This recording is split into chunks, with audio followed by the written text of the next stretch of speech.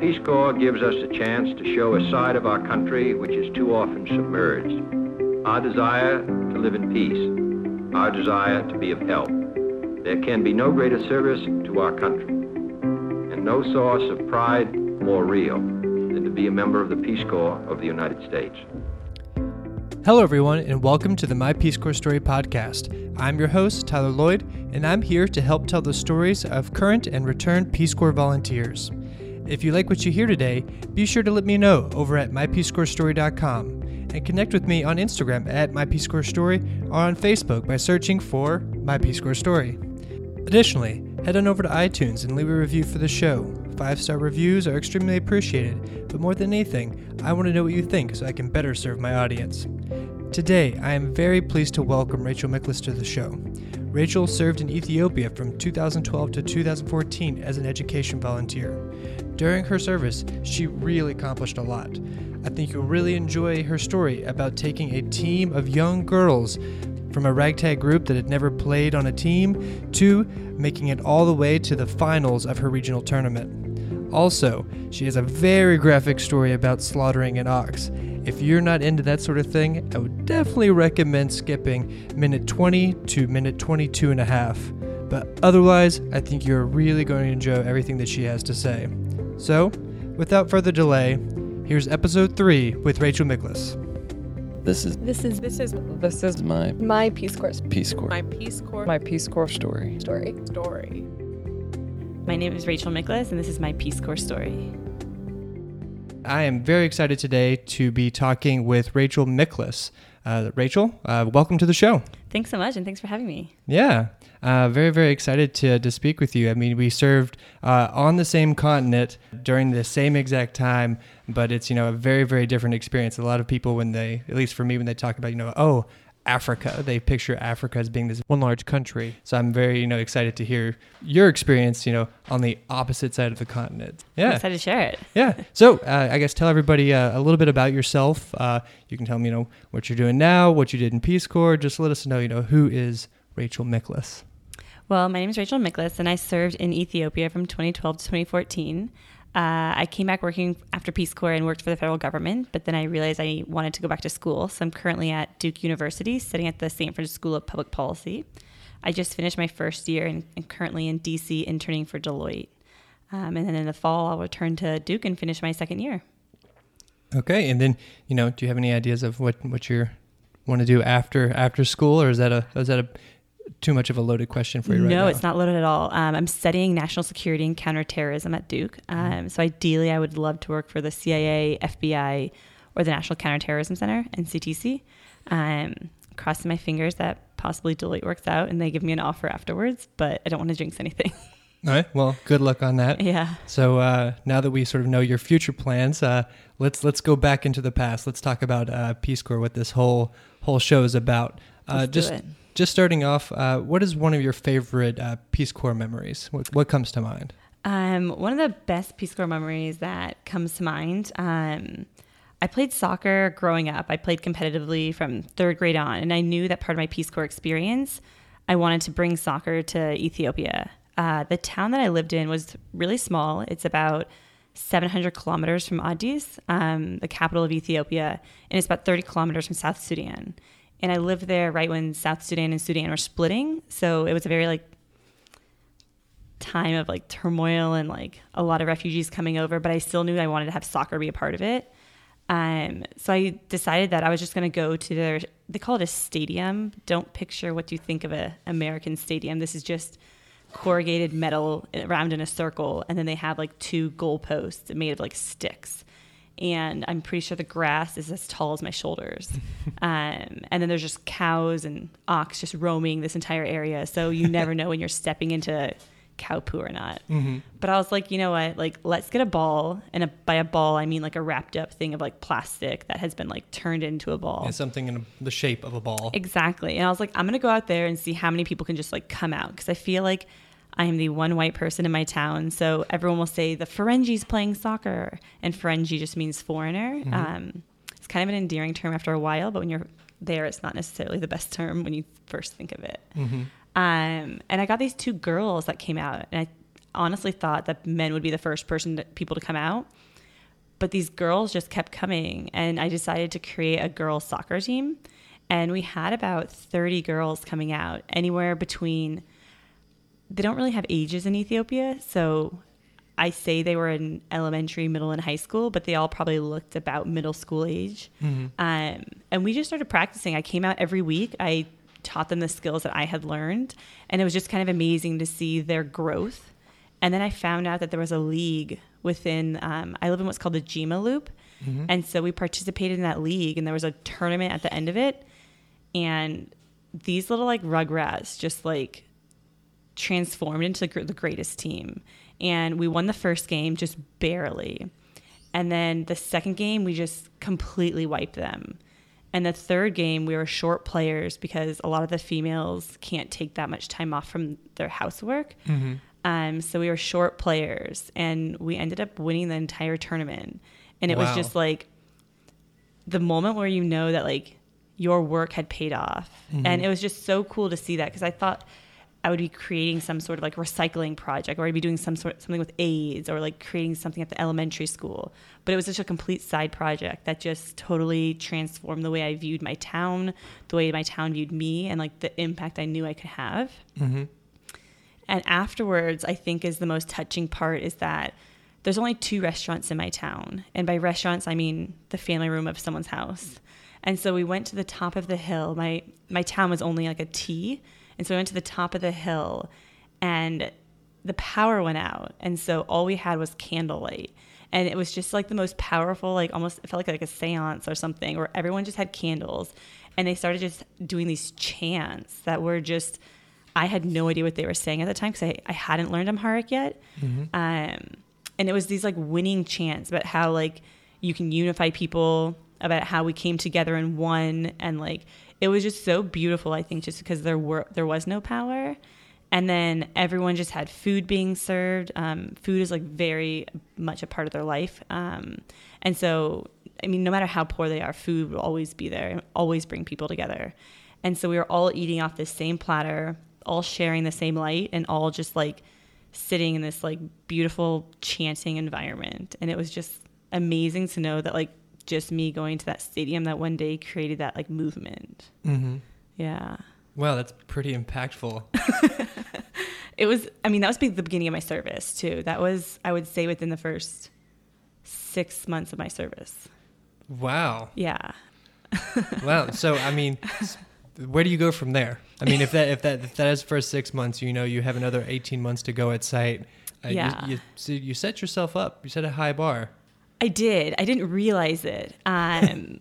Yeah, but that continued. So I still played soccer with them. I actually got a site mate though, and I think that changed my service a little bit. Okay. And we were able to move from there, because I was originally an education volunteer.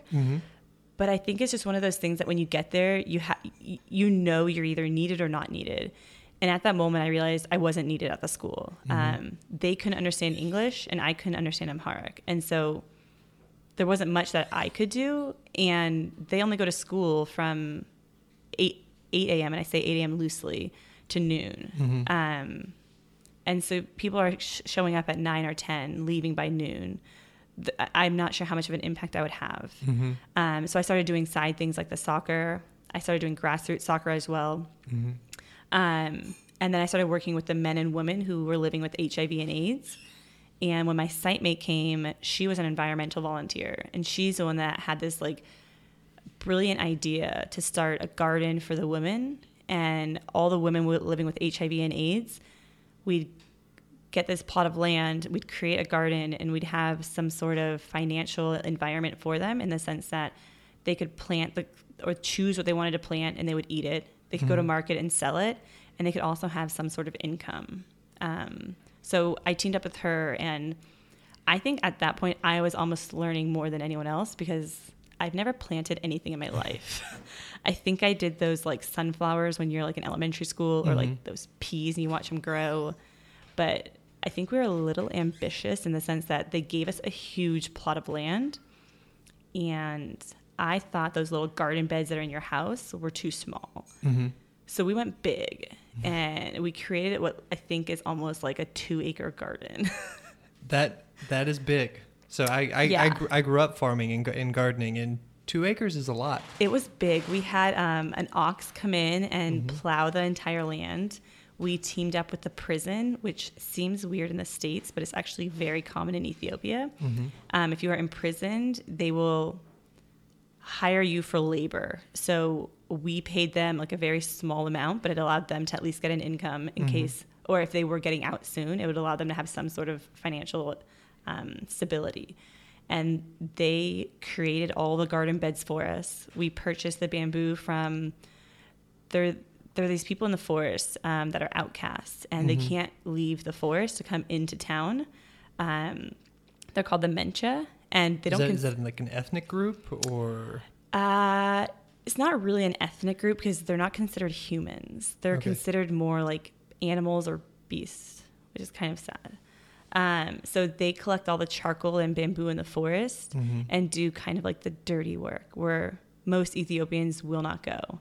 And they're not allowed in the town, and most people don't go into the forest. So they have this almost like mutual agreement where they come to the edge of the forest, we purchase everything for them, and then they go back. I didn't quite go into too much questioning just because it was such like a odd relationship. Yeah. And when you mention Mencha, it's just silence.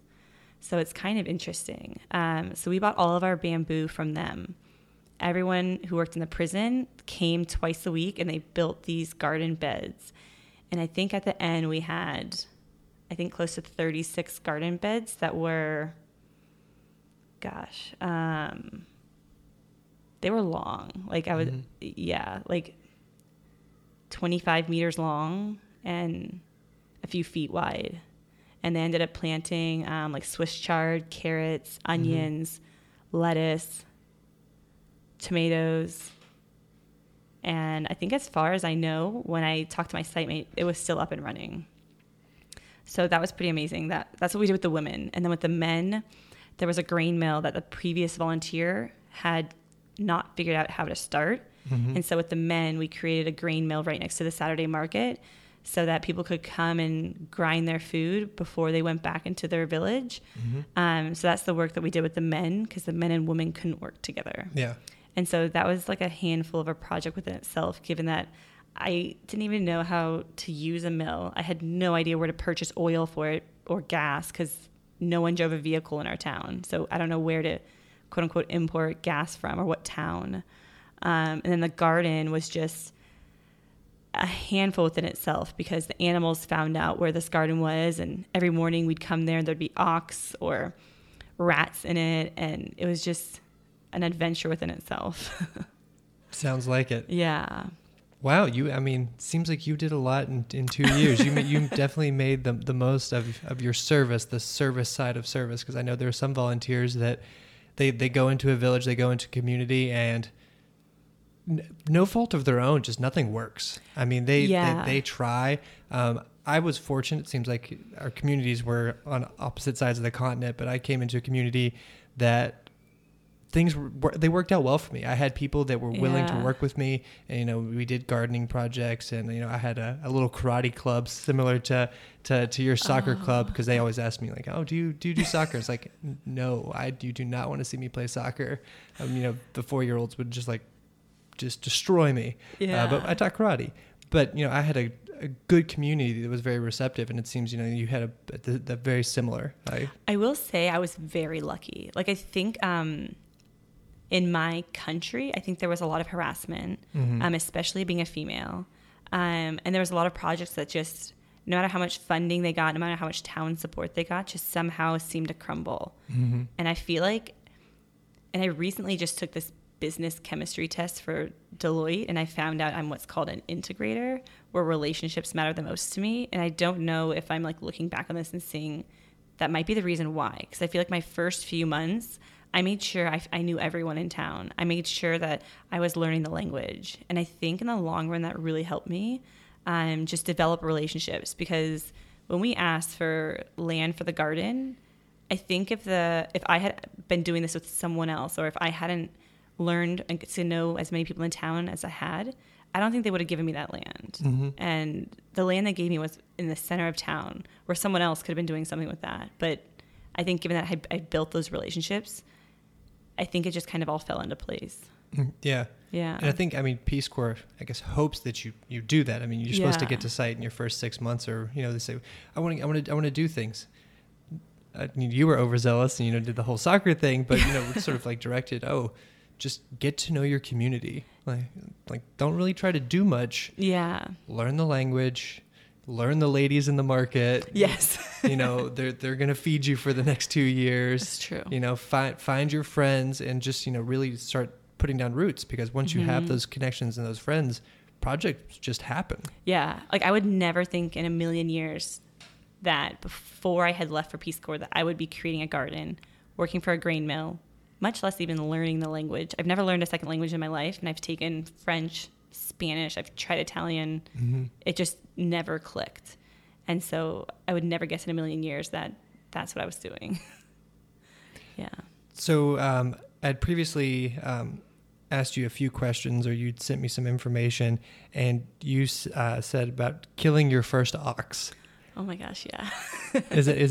I'm very interested in this story, mainly because you said killing my first ox, which indicates that there were multiple ox to follow. There were not multiple ox, there were multiple animals. So I probably should have clarified. I killed a chicken, a goat, and an ox while in service for my first time. Did you work your way up? Did you start with the chicken and then, I wish I did. I'm trying to think about the order of exactly how it went. I actually think I did kill a chicken first, because I think the chicken was for American Thanksgiving. Okay. I don't know why I said American, because America's the only one that has Thanksgiving. And then Christmas, they celebrate that in January. Mm-hmm. So that's when I killed the ox. And then I killed the goat in February, I think. So a month later. So I guess that was an odd progression. The chicken was a little intense. We made this whole video on it that's just gnarly. But we went to the market, picked out our own chicken, had the dullest knife I've ever seen in my entire life, and just sliced the neck off that thing. And it was the grossest thing. And I was, of course, the one that tried doing it in one slice and couldn't. So I had to come back and slice it again. Mm-hmm. And then from there, we just plucked it, boiled it, and cooked it. That, as gross as it sounds, wasn't that bad. It was the ox that got me. We are training it's called the Hawassa Marathon. Hawassa is a resort town in Ethiopia, and it's about 3.5 days away from my site. So not only am I preparing for this marathon, but I also have to prepare for the bus ride out there. So we are going pretty hard. My site mate Dave and I, we obviously don't have GPS maps, so we're just guessing every day, just going by time, and we only have our town is like I mentioned, a T, so we can only run so far, and we just have to turn around and come back. So we had run, I think, our longest run yet, and then we're getting about 2.5 hours for our runs, and we come back, we're exhausted. We were so tired that we just sat on the corner of the T part in our town, and we get our runs in. I think the latest we would ever leave for a run is 5:30 a.m. We tried to be out by 5 most days, just because there's so many people that watch you while you run that, to me, I wasn't getting my workout in, because everyone would either follow or watch us. And so we got back. It was pretty late. The town had already began its day, and we were just drenched on the side corner, probably next to the shoe man shining his shoes. And my counterpart came up to me and was just like, "Do you want to see an ox get killed? Let's go kill an ox." And I was just Dave and I looked at each other, and we were just no way, that's not what he just said. We must have misheard that translation, Mm-hmm. And then he grabs my hand, and we go to the elementary school. And at this time, I was just maybe there's a project at the school that needs help, and I'm not understanding what he's saying. And so we go to school, and we go to kind of the grass area where all the children play during the day. And there are these 2 cows there. And I was just there's no way that's what we're doing. We walk over, and all of a sudden, everyone kind of comes out of all these rooms and bushes, and they've got these ropes and these long, what look like swords, and all these tools that kind of look like what you'd use to garden, but they were definitely not gardening tools. And the process was just unreal. All these children came because everyone pays for a certain part of the ox, and the mothers are too busy getting food ready for the holiday to be there to collect the the meat that they've paid for. So they send all their children to get this meat. And I was amazed that these children are sitting there watching this and not even flinching. Mm-hmm. And they literally just tie all 4 of the ox's feet, and then they kind of just all stretch the ox's feet by pulling in different directions, and then it just flips on its back. And then they take the rope and they tie it to 2 different trees, kind of like you tie a hammock. And then the cow is just having no idea what's going on. It's just actually very calm. And then that sword, they just take the sword and they just started like slicing back and forth on the neck of the cow, just like one of those saws that I feel like you see when you're in a cartoon and they're trying to like, these 2 cartoons are just trying to like cut back on this like tree. Mm-hmm. And they have all these like bamboo leaves covering for all the blood that's like squirting. This is probably getting really graphic. I'm fine by it. I mean, I may have lost some listeners to this podcast, but that's fine. So after they finish cutting the neck, they cut all the way through, and then you wait about 20 minutes until it bleeds out. And then as soon as it bleeds out, they make sure that no blood gets on the hide, because that's how they sell it and get money. So they continue to slice down the stomach and then down all 4 of the legs and just kind of peel the hide off. I didn't realize how quickly hide kind of comes off. And then they took an axe, which they used to also chip their wood, and just started pounding away at this ox's chest. And it sounded like a beating drum, just like they were all in unison. There's 2 just hacking away like simultaneously at this chest until all of a sudden you heard the biggest crack. And I didn't realize it was such a hard chest bone on this ox. And as soon as it cracked, they both just dug their hands in and just ripped it open. And then from there, they just started like slicing and dicing. And that sword was again their like knife. And then they had these palm leaves, and they divided up all the parts onto the palm leaf. And everyone just came then and took their meat. And then as like a ceremonial thing, they eat what's called kitfo, which is raw meat, but usually it's diced up. But given that you can't like dice it up at this moment, you just take off like a slice of meat and everyone eats a piece of meat together, kind of like how we cheers before dinner as some ceremonial thing that we do. They all eat this piece of meat that's raw because you guys are all consuming a piece of the animal that you've killed. And so it's kind of cool seeing that whole process. But I feel like every single time I was just putting my hands to my face and just like covering my eyes because I couldn't believe what was happening.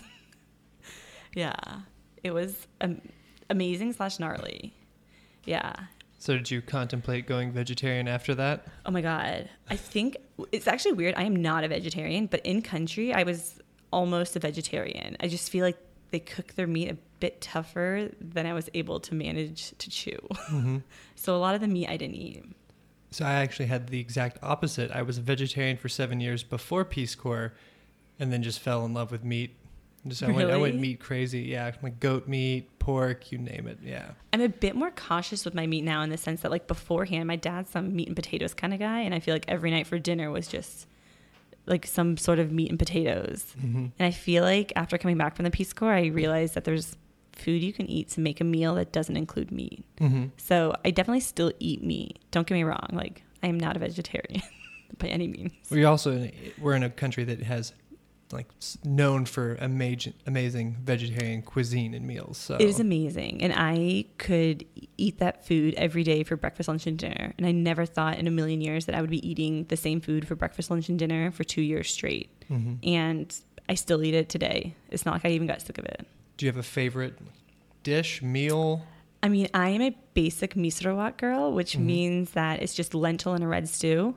And in Ethiopia, they put it in the center of your injera, and then once you start running low, they refill it. So it's almost like an endless supply of misrawat. But here in the States, they don't quite do it that way. It's called a vegetable platter, and they don't keep replenishing your food. So it's a bit different. I feel like in the States, I do like that vegetable platter, but definitely in Ethiopia, misrawat. Okay. Yeah. So we've talked about some of the many successful projects you had. The graphic horror scene of the ox hit on the customary like favorite foods. Now, what were some of the harder things about Peace Corps for you? What's one of the I guess, I don't want to say worst memories, but, when you start thinking of the negative side, was there any one thing you can point to, be it an event or just sort of an overall arching theme within your Peace Corps service?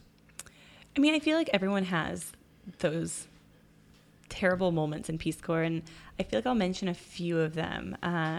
One that actually doesn't have to do with any host country national at all was when I first moved to site. You do what's called a site visit, and that's, I think, a month and a half or 2 months before you actually move to your site, and you're able to kind of see your place that you're moving into, maybe purchase some furniture, because all furniture there is made to order. So you don't just go to a store and pick up a bed. You don't go just pick up a mattress. Everything's made to order. And I couldn't quite do that yet just because I guess my town wasn't ready. It was too far out. They weren't sure if they would have the wood. So when I got to site, that's something they had to do at site. And I ended up sleeping I had a mud floor, walls that were made of manure and some hay, and then just a corrugated tin roof on my overhead. So it was pretty cold at night, and I lived in the rainforest. And so the first night I remember I had to sleep on the ground because I didn't have a mattress or a bed frame yet. And every day I would go to the woodman and ask him if I could make a bed. And so I finally brought a picture, and he was like, no problem. And so I came back the next day to see the progress of it, and he had told me my bed had escaped. And I wasn't quite sure what that meant. And I said, that's okay, as long as it's here tomorrow. And he was like, no problem. And so I came back the next day, and he told me my bed had been captured. And I'm not quite sure the language barrier that was happening here, but I'm guessing the bed had been made. And so I asked him to see it. And then he showed me this picture of I went inside his little hut, and I saw this picture of it's not a picture, it's a dresser. And I said, no, that's not my bed, something you can sleep on. And then he told me I had escaped again. And this went on for about 3 weeks. And so my bed had been escaped and captured 10 million times. And so this whole time I'm sleeping on the floor. And this is when I naturally organically got another counterpart who saw this all happening and finally helped me capture my bed. So just on my end, I think that was the hardest part just in the beginning that I had. I think, though, what the hardest part of actually creating a project, I think, was just working at the school. I think that was, I just never felt like that was where the connection I had developed. And I don't think that connection really grew. I think they really wanted help at the school. I think they needed it. But like I had mentioned beforehand, the timing never worked out. I never knew when they would be in school, when they wouldn't be in school. I feel like every time I went to school, it was a holiday or something just didn't quite work out.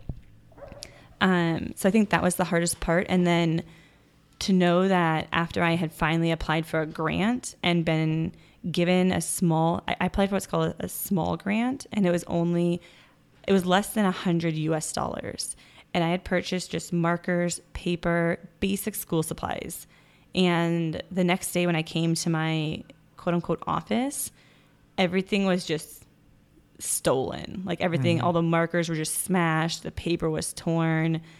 There was just graffiti all over.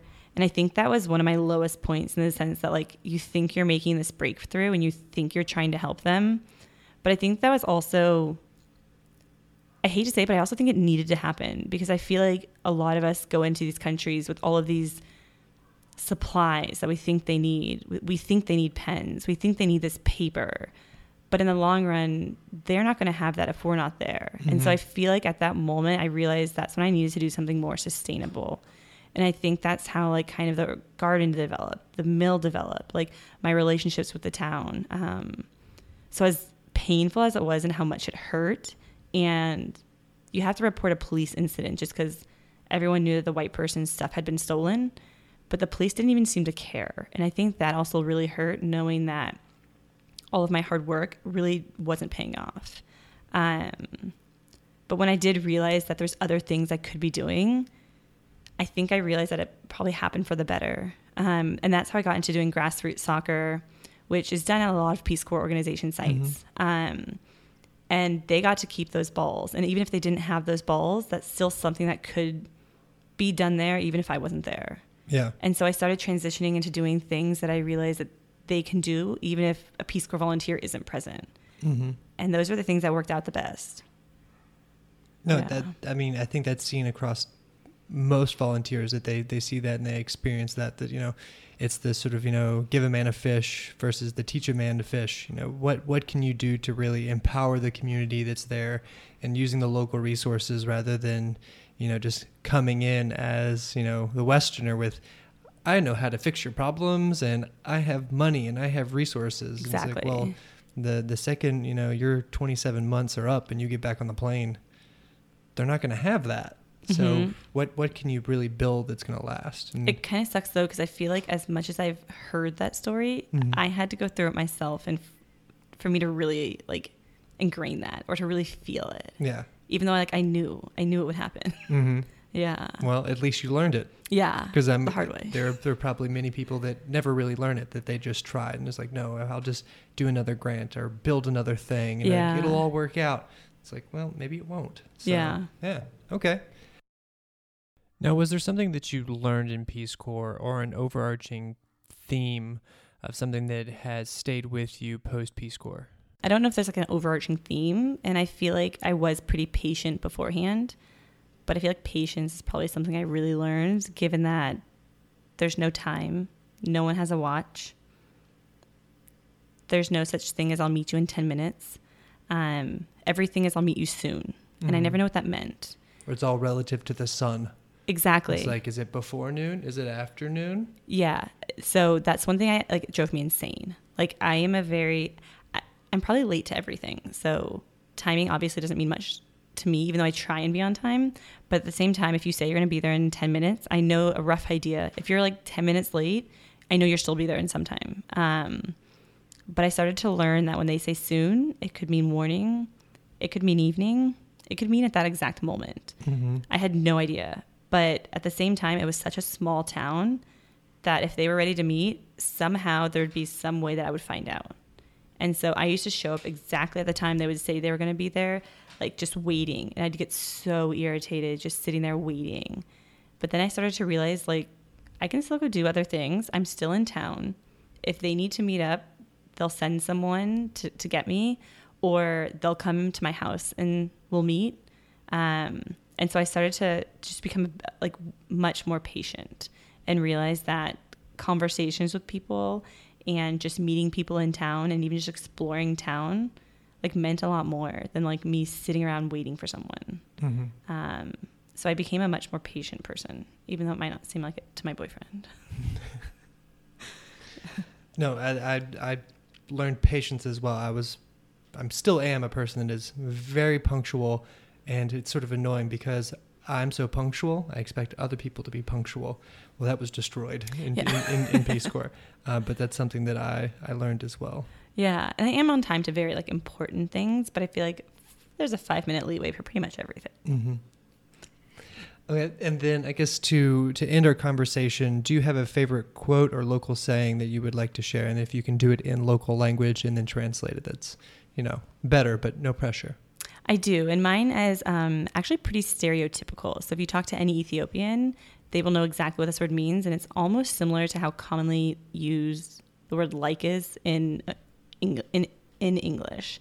But the word is aizosh, and that's for if you're speaking to a girl. If you're speaking to a male, it's aizo, and if you're speaking to many people, it's aizachu. And I actually have it tattooed on the inner side of my ring finger on my left hand. And the only reason I got it is because I didn't realize how many people I had an impact on in my town. There was the men that I did the grain mill with, the compound of the family that I lived on, the girls that I did a female empowerment camp with, the woman I did the garden with, the girls I did Camp Glow with, the grassroots soccer people, some of the people that I worked with at school, and just the people who I'd met in town. And when I was leaving my town for good and getting ready to COS, they created this huge event for me. And no one in my town knows English. Like, if you found someone that spoke English, it was just what they had seen from an Arnold Schwarzenegger movie. Like, didn't make sense. But they had made these beautiful speeches. Like each one of these groups of people came together to create a speech in English, and they all ended it with like Aizosh, you know? And if you say Aizosh Anchi, it means like it's speaking to a girl. Like, since I'm a female, just saying like she will persevere. And so Aizosh means that, I guess I kind of just said it, like you will be okay. Like keep going. If someone has someone that passes away, you say like Aizosh, you know, like you'll be okay, keep going. Or if you're running a marathon, someone will say like Aizosh, like you got this, like keep going. Or if you're doing great at something, you know, or if you're carrying groceries, you say like Aizosh. And so each of them created this speech for me. All of them were different. Like all those groups I just mentioned, they each wrote one individually, and they all ended it with Aizosh. And it was just like the most heart-touching moment that I realized that everyone who I had some sort of impact on came out to not only say goodbye, but just to tell me that I'll be okay, because I wasn't ready to leave. I feel like I had grown roots there, you know, like I had grown like a family there, and I feel like I'd learned the language. I'd become part of that town. And as much as I didn't want to leave, I had to. And they kept reminding me, like, you have family in America. You have your health. Like, you'll be okay. You know, like, you can get a job. And they kept on saying, like, Aizosh. And, like, at the end of it, it just kind of just became this, like, word that was just, like, so close to my heart. And so that's the reason I put it on the inside of my ring finger, just because I feel like that's, like, the closest to your heart. But even to this day, like, it, like, warms my heart just to even, like, look at that. And then the girls that I did Camp Glow with, we made friendship bracelets, and our Camp Glow was just a cluster. Like, that's a totally different story. But just to keep them occupied, we told them that the fatter your bracelet is, the more you love that person. And when the Camp Glow girls, like, told me Aizosh at the end of their speech, they gave me the fattest bracelet I have ever seen. Mm-hmm. But it was just like the sweetest thing at the same time too. Like it was so hideous, but I couldn't take it off. Like it was just so cute. And so the word that I just love and reminds me of my town is Aizosh. Yeah. Well, thank you for sharing that. You're welcome. Yeah, and just thank you for, coming on and sharing your story. I mean, every volunteer has a very unique story. And I thank you today for coming on the show and telling yours. And hopefully that'll, inspire somebody who's maybe thinking about Peace Corps, maybe a volunteer who's currently in Peace Corps now will hear, how you approached your service and get some ideas or get some inspiration, to persevere. Or someone who is a returned Peace Corps volunteer will spark something in their mind that they'll remember that they forgot about during their service. So it does. So thank you very much. Of course. Thank you for having me. Thank you, everybody, for listening to today's episode. Once again, if you want to stay better connected with me and the My Peace Corps Story podcast, head on over to mypeacecorpsstory.com. If you want to know more about my personal Peace Corps story, please check out my new book, Service Disrupted, available on Amazon. Every volunteer has a story. What's yours?